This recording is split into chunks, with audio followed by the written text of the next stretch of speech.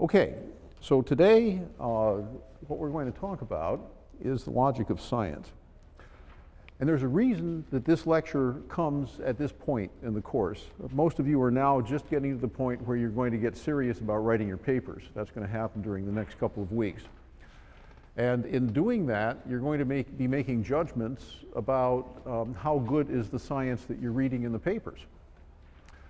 So I want to raise in your minds this issue of what constitutes science and what is not science, and what's good science and what's bad science, so that you'll yourself start to develop your own criteria.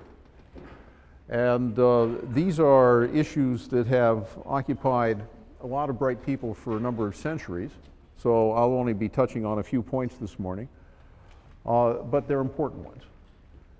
Now, science is basically culture's answer to the big problem of epistemology, which is how can we know anything at all?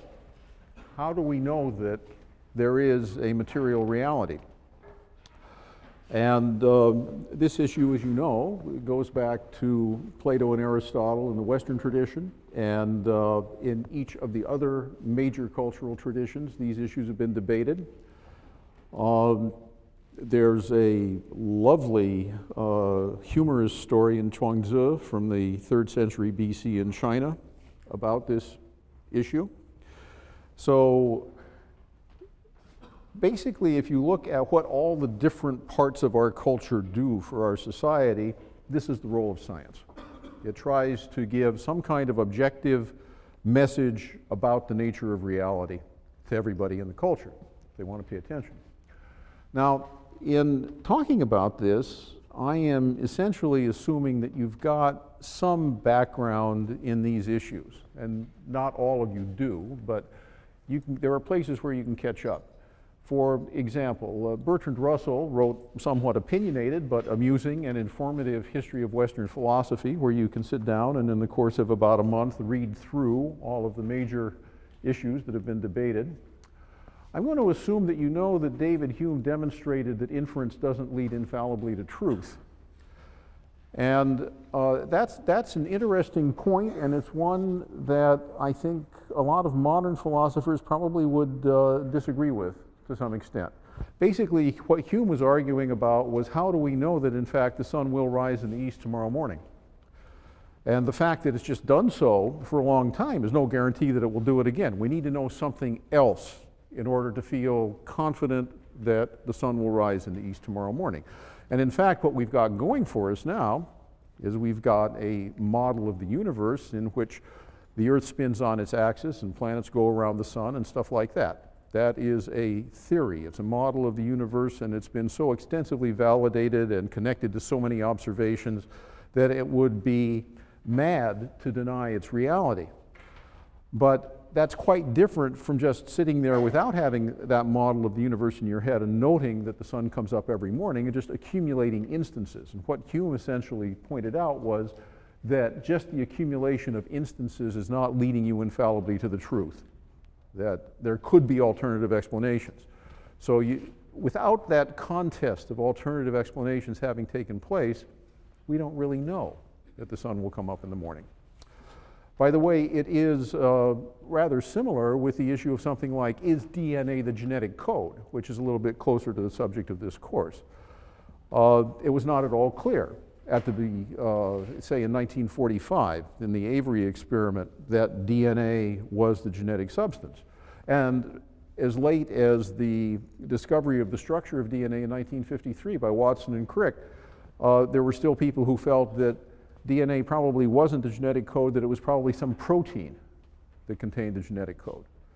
And so there was a contest of alternatives, there were critical experiments that were done, and then the evidence accumulated to the point where it would become mad to deny that DNA is the genetic molecule, and that it has a particular triplet code, and so forth.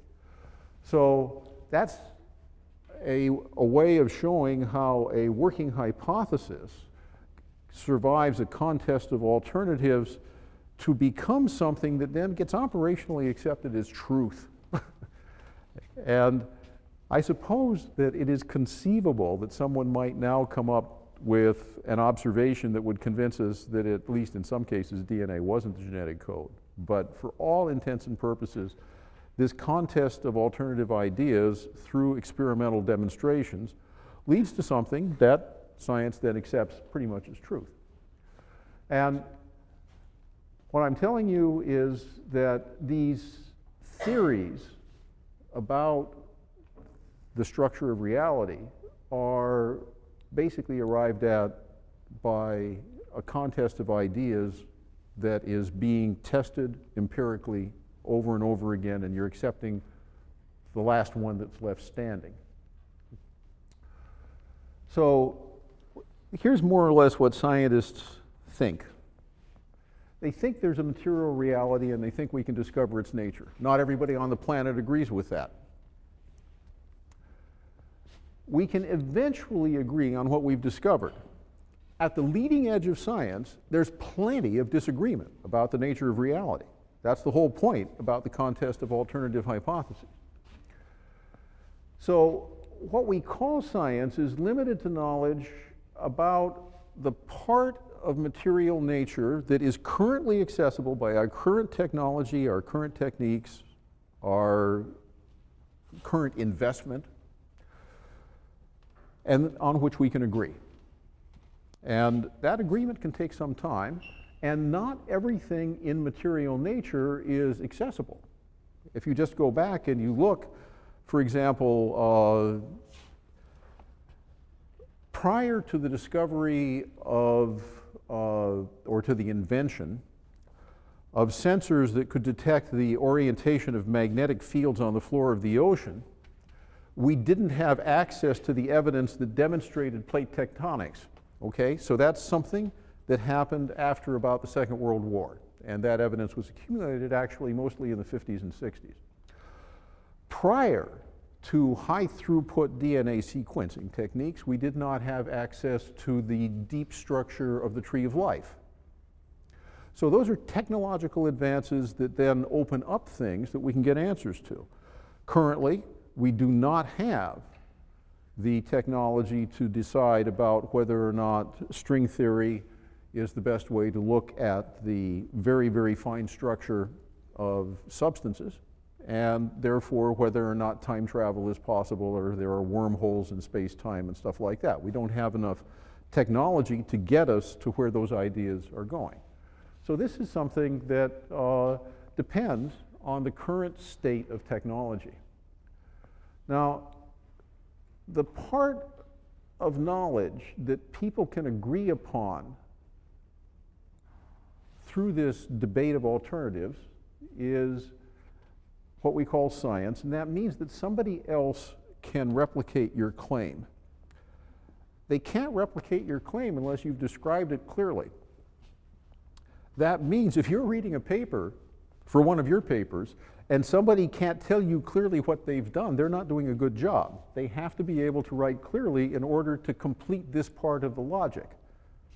One of the loveliest cases of this that I ran into was now almost 30 years ago. I was invited to Scandinavia, and there were people there in departments in Göteborg, Gothenburg, and in Lund, and in Oslo, and in Stockholm and Uppsala, who did not have any professors who could teach them modern behavioral ecology. But they were fascinated by it, and the professors that they had, who were experts in things like comparative morphology, were willing to let their students study this new subject. And the students taught it to themselves entirely from the scientific literature. It had been so effectively described in journals that they could pick up and read that they bootstrapped themselves into becoming world experts in behavioral ecology. And the Scandinavian School of Behavioral Ecology has become a dominant force in the field. They did it without having any professors to teach them, because people could write good papers. So that is one of the reasons that I'm so enthusiastic about people learning to write effectively, because it can actually accomplish cultural transformation. And I think I've already made this point well enough. Okay, so how do we agree? Well, here are some issues. I'm going to be talking a bit about the method of multiple working hypotheses, about falsifiability, about strong inference, about scientific revolutions, and about the issue of whether philosophers understand this better than scientists do. And I'd like to touch a little bit on where ideas come from. And I've already given you a couple of hints on that in terms of support for writing your papers. So this, by the way, if I just go through this is certainly not a rigorous and inclusive coverage of all of the important points in the philosophy of science. It is just hitting a few high points that I hope will stimulate you to think about these things, and perhaps you'll want to read further. So there are many different ways of doing this, but in choosing these particular things, I am hitting on issues that have particularly occupied the minds of biologists. So it's not random in that sense. Okay, so let's go back to T.C. Chamberlain. T.C. Chamberlain was the head of the Geological Society of America, and he gave a wonderful address, which has been reprinted several times, and which is part of your reading for section this week. And basically what Chamberlain says is that we fall in love with our own ideas, and therefore we're biased. And so when we look at a pattern of data, we will have a tendency to pick out the parts of it that support our preconceptions and to leave out the parts that don't support our preconceptions. And if you're interested in an objective view of reality, this is a bad thing to do. So how do we protect ourselves from this? Well, the best way, he thought, was to explicitly come up with a set of multiple working hypotheses that were actually different from each other, and then weigh the evidence for and against each of them. So this is a way of protecting ourselves against our love for our own ideas. Now, sometimes several can all be correct, and that is the case whenever hypotheses are not mutually exclusive, where they could all actually be working at the same time. Sometimes that is true, and sometimes that's not true. That tends not to be true when you're talking about particular molecular structures. There is normally just one molecular structure. If your techniques are not good, there are some alternatives, but when you get them really good, usually there's just one. But often there are several different selection pressures that will result in the same outcome. And you've seen that with sexual selection, okay? So a female could be choosing a male for good genes, or because he's got lots of resources, or because he'll have sexy sons, and in fact, those could all be true at the same time. Now, one way to get to objectivity, given that, in fact, the observer, the human, always has kind of a selfish bias towards their own idea, one way to achieve objectivity is to try to demonstrate systematically that a hypothesis is wrong. And if you try to refute it rather than to confirm it, and you can't refute it, it just is stubborn, it will not go away, then maybe it's right. Okay? So this is the idea behind Popper's falsifiability criterion. Karl Popper, very influential philosopher of science, member of the Vienna School. That was the school of people that also had Wittgenstein and Carnap and a number of others in it. And these were people who were engaged in very strong debate about how to make sense of the discovery of reality in the post-quantum mechanics world. And there had been a great deal of uncertainty in the basis of our knowledge that entered in the early 20th century with the discovery of quantum mechanics and of the theory of relativity. To put you back into that, you know, for 200 or 300 years, people had thought that Newton had actually figured it all out. And then from about 1880 up to about 1910, the Michelson-Morley experiment and things like that had demonstrated that speed of light was a constant in the universe, and the only way that that could really be understood was through Einstein's special theory of relativity. And that and the subsequent discovery of quantum mechanics, which came out of the photoelectric effect and other things, made people realize that it was possible for science to go cruising along for a couple of centuries thinking that it was right, and then to discover that it was wrong.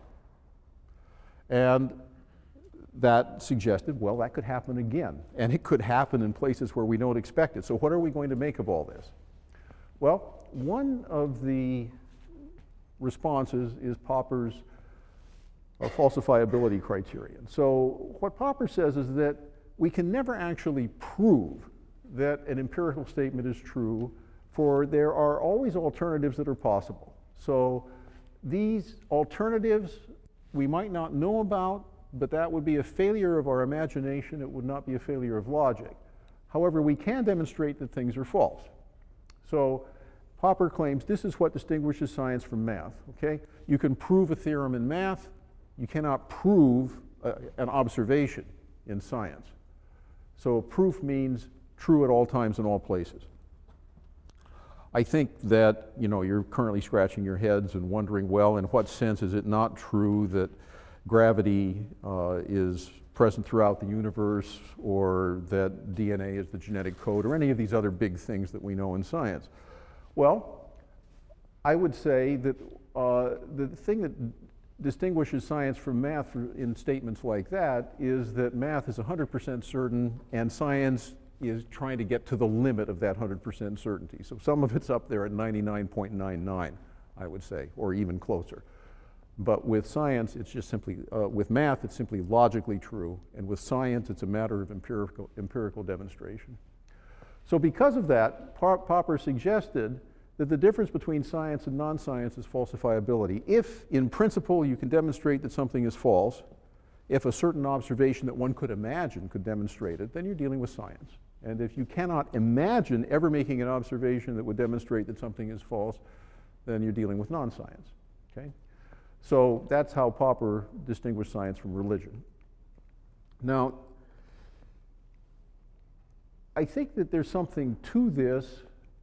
Basically, what I take away from this personally, excuse me, I want this last statement down here, is that we trust ideas that have taken the strongest hits we can throw at them, and they're still standing. Okay?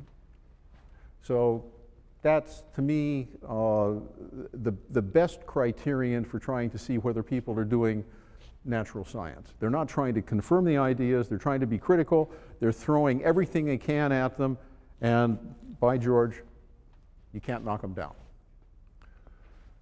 Now, one person who more or less implemented this was a chemist named Platt, and you're going to read his paper for section this week as well. So Platt was one of the physicists who had come into biology, a physical chemist who had come into biology. And he asked himself, why is it that some fields make progress faster than others? And he said, oh, it's actually, we know. They have a good method. It's called strong inference. So devise alternative hypotheses, that's Chamberlain. Devise crucial experiments to exclude hypotheses, that's Popper. Do the experiments so well that nobody can argue with you, and then recycle the procedure. So he said, people who are making progress do that, and people who aren't making progress don't do that. And so in comments on this that had been quoted in the letters, Leo Szilard, who was one of the founders of molecular genetics, molecular biology, said the problems of how you induce enzymes or how you synthesize proteins or how you form antibodies are actually something you can do with experiments that you could finish fairly quickly, and it will only take a few experiments to do it. So actually, if intelligent people were just dealing with this issue, we would get there pretty quickly. And the young ambitious scientist says, it's essentially the old question, how small and elegant an experiment can you perform? And a descriptive scientist, an electron microscopist, who is not a person who is normally engaged in these testing of alternatives, says, gentlemen, this is off the track. This is philosophy of science. This isn't what we really do. And Szilard says, I'm not quarreling with third-rate scientists, okay? I'm quarreling with first-rate scientists. And then this guy writes in a little bit afterwards and says, so should I commit suicide? So you see people get kind of stirred up about this stuff. And there are some remarkably arrogant people out there.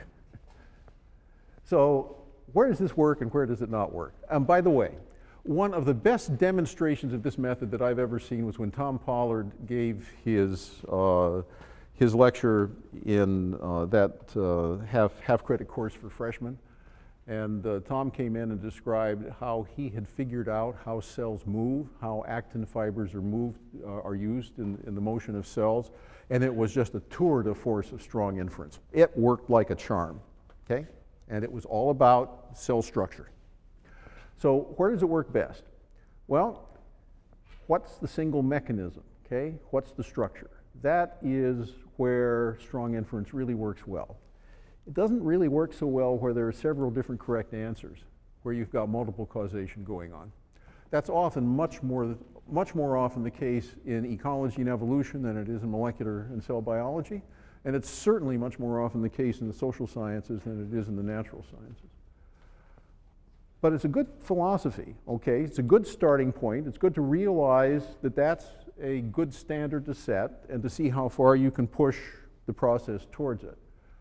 So for example, genes and the environment interact to cause phenotypes. So it's not just genes, it's not just environment that are causing heart disease. And you can use experiments and hypotheses to get at these interactions, and that's clearly an important point that we would like to know about. But when you look at all the causes of heart disease, there are at least 5 or 6, and they're interacting with each other. And when a person dies of a heart attack, it is often difficult to say it was only for this reason that they died of a heart attack. Now, strong inference actually won't work at all in a field like astronomy, geology, paleontology, or systematics. And that's because we can't do experiments. Nevertheless, we can do observations that are so precise that they become convincing. So there is a rigor in descriptive science that is not captured by this paradigm of strong inference. Okay? For example, probably the most extreme example I know of is this. Quantum chromodynamics makes a prediction for the fine structure constant to so many decimal places that it predicts it to within half of the diameter of a piece of tissue paper compared with the distance between Washington, D.C. and San Francisco. Now, if a theory is able to make a prediction quantitatively which is that precise, you're not going to ask some kind of highfalutin experimental verification of it. You're just going to measure the fine structure constant, and if it measures down to that many decimal places, you're going to scratch your head and say, well, you know, I think maybe the theory's got something to it. It's capturing something important about the nature of reality. Things like continental drift and the Big Bang are accepted without experimental confirmation. By the way, thank God we're not doing experiments on the Big Bang. That would be a little bit exciting if we were doing that one. But you know, you might want to think that if strong inference is the paradigm of good science, then why is it that we are now so happy with the notion that continental drift is going on and that the Big Bang occurred? And I think that what you'll find is that there is a theory about how it works, and the theory makes a long series of predictions, and many, many of these predictions have now been confirmed by observation, not by experiment, but just by observation. And if you line up other alternative theories for, say, the location of the continents on the planet, or say the residual cosmic radiation or something like that for the Big Bang, you'll find that the alternatives don't do so well. Okay, now there is another possibility for what goes on in science, and that is this romantic paradigm of revolutionary science. And if you would like to read a piece of glorious philosophical rhetoric, read Thomas Kuhn's 1962 book, The Structure of Scientific Revolutions. Kuhn was a guy who had been a physicist, and then he went into the history of science. He was a junior fellow at Harvard. He decided to make the Copernican to Galilean, the Copernican revolution, so overthrowing the Ptolemaic structure of the universe and moving to a model of the universe in which the sun was at the center and the earth went around the sun, and then eventually to the Galilean and subsequent model of the universe in which The Earth is a small planet circling an obscure star on the fringe of a thoroughly normal galaxy, which is one of billions of galaxies. So that kind of change in worldview, he described as a scientific revolution. And he described it as a paradigm shift, a shift in the whole way that we look at the world.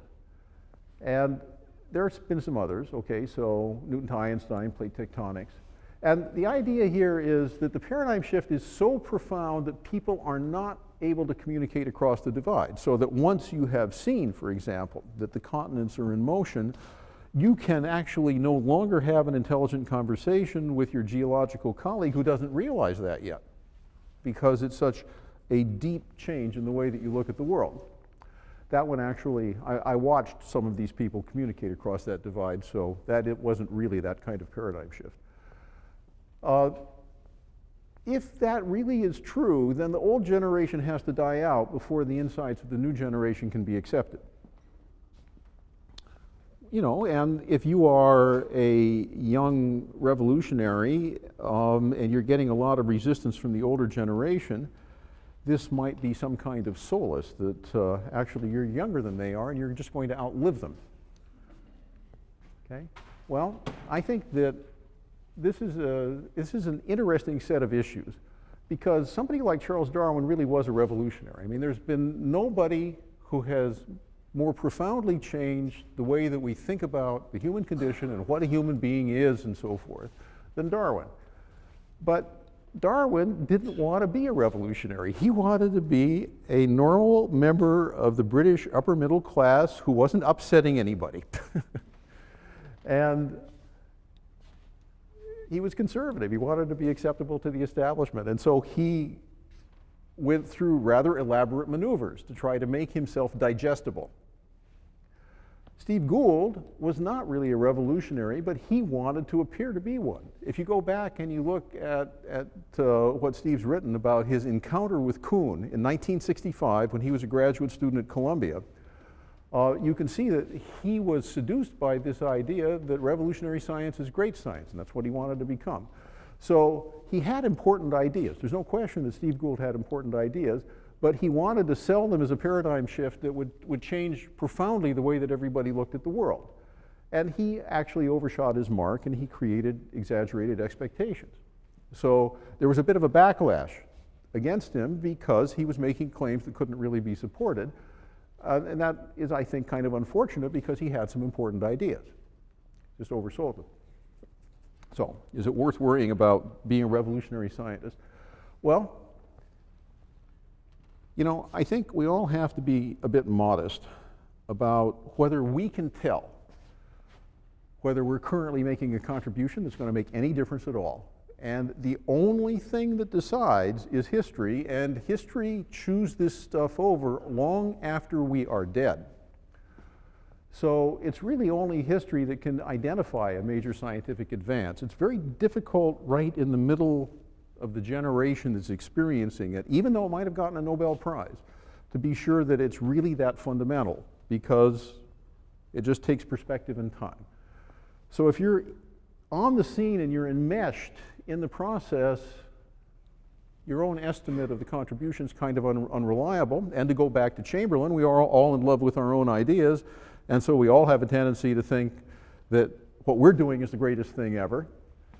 And that's simply just not necessarily true. And it's kind of hard to tell until history takes its course. So the best way to cause a change is to take the current state of affairs and push it as far as it will go. So taking the current state of science, what Kuhn might call boring normal science, and pushing its limits and discovering where they break down is probably the most effective way in the long term to really cause major scientific advance. So for example, the Michelson-Morley experiments, where they were simply measuring the speed of light in the direction of the Earth's movement around the sun and in the other direction, and they discovered that it was the same in both directions, even though they knew that the Earth was moving around the sun at hundreds of thousands of miles per hour, is a very good example of this. That caused a crisis. And there haven't been very many experiments in the history of biology that have had that kind of impact, but there have been a few. The Avery experiments in 1945, identifying DNA as the genetic substance in bacteria, are a good example of that. There have been some others. So if you make a premature attempt at revolution and you overshoot the mark, then the attempt tends to collapse under its own weight. There's a whole cottage industry of criticisms of Kuhn. You can find conferences that have gone out and found maybe 70 or 80 different senses in which Kuhn used the word paradigm in that paper. So I would say that whether it's worth worrying about revolutionary science at all, or whether it's worth trying to be a revolutionary scientist, is an issue which is open to pretty serious discussion. Now, what about postmodernism? Postmodernism is variously defined. And some of it, I think, is quite interesting and worth reading. When people say postmodern, they usually think of the French school of literary criticism and philosophy. They think of Jacques Derrida, they think of Lacan, they think of Foucault. And there are insights that those guys have had, some of which I think should be part of the intellectual equipment of any well-educated person. Among that crew, I particularly admire Foucault, because Foucault, for example, discusses things like, is the definition of madness a function of the current power structure of society? I think that's an interesting question, and I think that there's some historical evidence that it is, to a certain degree. So I think there are important issues there, and most of that I think has to do much more with literary criticism and the social sciences than it does with the natural sciences. But the people who got into this decided that they might want to turn this armament of literary ideas onto natural science. And they picked up on Kuhn, because if you could show that science consists of a series of revolutionary paradigm shifts, that would mean that science is more socially constructed than empirically verified, okay? So it's like one paradigm is one period of mass hysteria, and then the next paradigm is another period of mass hysteria, and there isn't anything going on here other than that people are tending to agree with each other on the nature of reality, but then they're changing their minds, okay? Well, most of science actually doesn't proceed according to Kuhn's model of revolutionary science. It's going by the accretion of well-tested hypotheses. They're mostly much smaller than a paradigm. It's walking with small steps. So it's not built up the way that, say, Kuhn's Copernican revolution would make it look like. And science does succeed in describing nature in ways that don't change as science advances. So you can ask yourself questions like this. In what sense was Newton still right after Einstein? Well, he was right enough to get people onto the moon. You didn't need the Einsteinian corrections to get man to the moon. I think that at that scale you're off by a matter of meters or seconds rather than by kilometers, things like that. In what way is Darwin still right after the rediscovery of Mendel's laws of transmission genetics? Well, we're all, in a big frenzy of honoring Darwin's 200th anniversary this year, and he was obviously clearly right on some very important points and wrong on some others. And science manages to distinguish that stuff.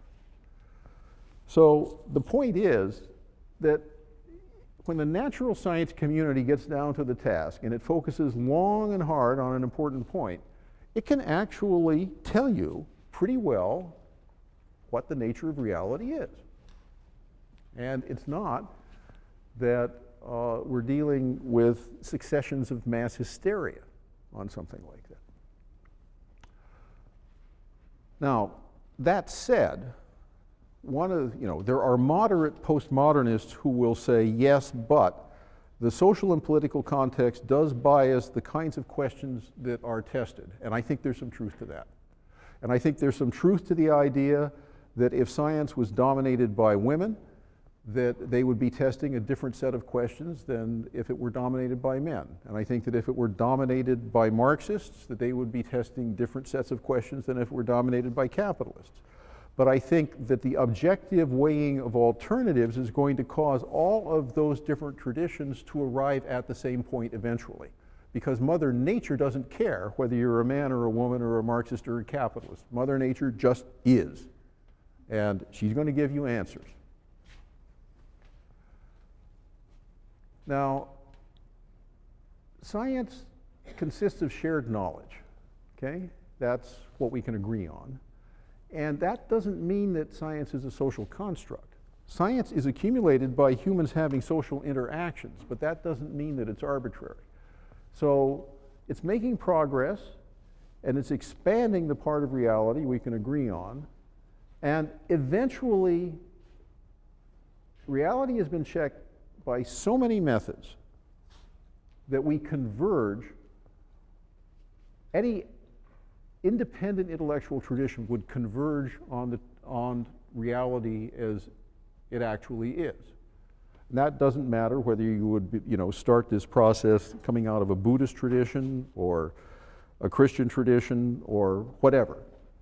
You would eventually end up with quantum chromodynamics in physics, and you would eventually end up with cell biology and evolution in biology.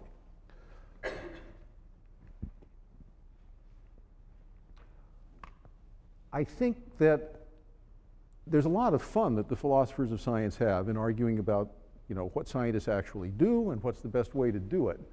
But I think the thing that the scientist needs to take away from it is just agreeing that we can all be critical about the hypotheses we pose, and that the tests that they have to withstand, and the ones that we can agree on they have withstood. If we can agree that we're going to be critical of each other, and we will do so in a civilized way, and we will insist that we will only accept constructive criticism, and we will agree that we will only try to give constructive criticism, because we want to have this play of alternatives, and we know that's the only way we can get to an accurate description of reality, then we can do good science. And I don't think that we have to get much fancier than that agreement in philosophical terms. Now, if we want to be philosophers of science, we can go and get as fancy as we want. That's another issue, that's another field. But what the working scientist at least needs to do is to realize that something like this is going on. Okay. I'll now give you Western philosophy in about 2 minutes. Okay, so philosophy starts out as being essentially what we would now call education in general, learning in general. And then parts of it become mature, okay, and they have then significant elements that are no longer subject to debate. So they split off. The first thing that goes off is math, then physics. So math gets split off by arguably, 2nd century BC, I would say. Physics gets split off by roughly the time of Galileo, between Galileo and Newton. And of course, astronomy quickly follows. And then with Lavoisier and so forth, end of the 18th century, chemistry splits off. Then geology becomes a special subject pretty much in the 19th century, and so does biology. So what is then left in this field of knowledge that we call philosophy, that used to be everything, okay? Well, it consists largely of a set of very interesting issues about which we remain uncertain. So, given that, should scientists who largely agree on how to proceed accept dicta that are handed down by philosophers who often don't agree on what they're talking about? Well, I would say that scientists shouldn't accept simple recipes from philosophers, especially if they haven't done science themselves, but they should listen to reason from those who have the perspective of standing outside the endeavor. So one should not dismiss the philosophers out of hand. They're often very bright people who are making good points, but they may not have the practical experience to understand exactly what difference their points make. Now, the final thing that I'd like to mention is a little bit about creativity. So where do ideas come from? And After all, you know, I've been talking about science as a play of alternatives, and we have alternative models, alternative hypotheses that we want to generate, and that if we can get them playing off of each other, then we can use that as a tool to try to perceive reality. Well, the best study of where these ideas come from that I'm aware of is called The Psychology of Invention in the Mathematical Field by Jacques Hadamard. And Hadamard was a student of Henri Poincaré, great French mathematician and physicist. And Hadamard's own personal research agenda was number theory. He wanted to understand the distribution of the prime numbers on the real line. But he was also fascinated by where do people get these great ideas. After all, he had hung around Poincaré, he knew him, and he had more or less grown up at the time that Einstein was having his ideas. And so he went and he talked to Poincaré, and he talked to Einstein, and then he wrote down what he discovered from his interviews. So it's more or less a history by interview. So Poincaré described a case of stepping onto the bus in Paris, and he said, you know, I had just submerged myself in this problem. It had to do with an issue of an abstruse mathematical issue having to do with quadratic forms. So Poincaré just sinks as deeply as he can into this, and he gets totally frustrated. And he just can't go anywhere with it. He puts it aside, and about 2 months later, he is stepping onto the bus in Paris when suddenly the idea for the solution appears to him full-formed in his head, and he says, you know, when I sat down and I started just making a few notes, I knew that when I got home, I would be able to write the whole thing out. It's almost like Coleridge writing Kubla Khan. So if that darned neighboring minister hadn't come to Coleridge's door, we would have another 10 pages of poetry like Kubla Khan, because Coleridge got interrupted in the middle. Poincaré was pretty sure he could get the whole thing out, and he did. He went out and he went home and he wrote down the paper on quadratic forms. And similarly, Kekulé had this dream of a snake biting its tail. And Einstein described similar things, coming up with special relativity. And so the sequence basically is there has to be a period of hard work, and you have to push yourself right to the limit trying to figure out the solution to some puzzle. Then you go to sleep, and maybe the next morning or maybe 2 months later, something will occur to you. Your brain is processing overnight. It is making connections. It's trying out all sorts of things, and all of the clutter and bustle of every day is getting in the way. And believe me, now that we have iPhones and we have Twittering, there's a lot of clutter and bustle that gets in the way during the day. And some of you are probably surfing the web while I am saying this. So this point that if you can simply put all that stuff aside and really concentrate hard and then let your subconscious do the job, you will be surprised at what you come up with. We are all probably more creative than we give ourselves credit for. So these things don't happen to anybody. They only happen to those who have prepared themselves by working hard. So the overview of this is basically that creative new ideas about how the world works can come from anywhere. So this contest of alternative hypotheses in science, those new ideas can come from anywhere, but they most often emerge from the minds of people who have worked very hard to understand something. So that's the raw material. And by the way, this raw material usually emerges in the minds of young people. It doesn't so frequently emerge in the minds of the old guys with white beards. Okay? It's something that emerges in the minds of young people. And particularly in math and in physics, those people are often between the ages of 20 and 30. It appears that in biology, often they're between the ages of 30 and 40, just because it's a different kind of subject and it takes more background preparation. So those ideas are then subjected to rigorous tests, and the ones that remain standing become what we call science. So the importance of new scientific ideas, gosh, I went through and I managed to change everything, but I didn't manage to change this one thing. but I have 1 or 2 minutes, so I think I can change it. I'm going to just pull up that last line.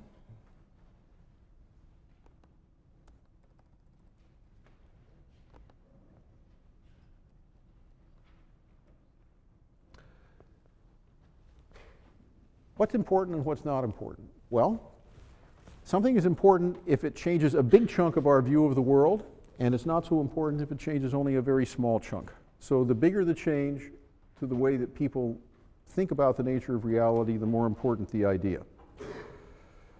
Next time I'm going to talk about ecology. We'll start into that. The rest of the course is ecology and behavior, and anybody who would like lunch today, that's possible.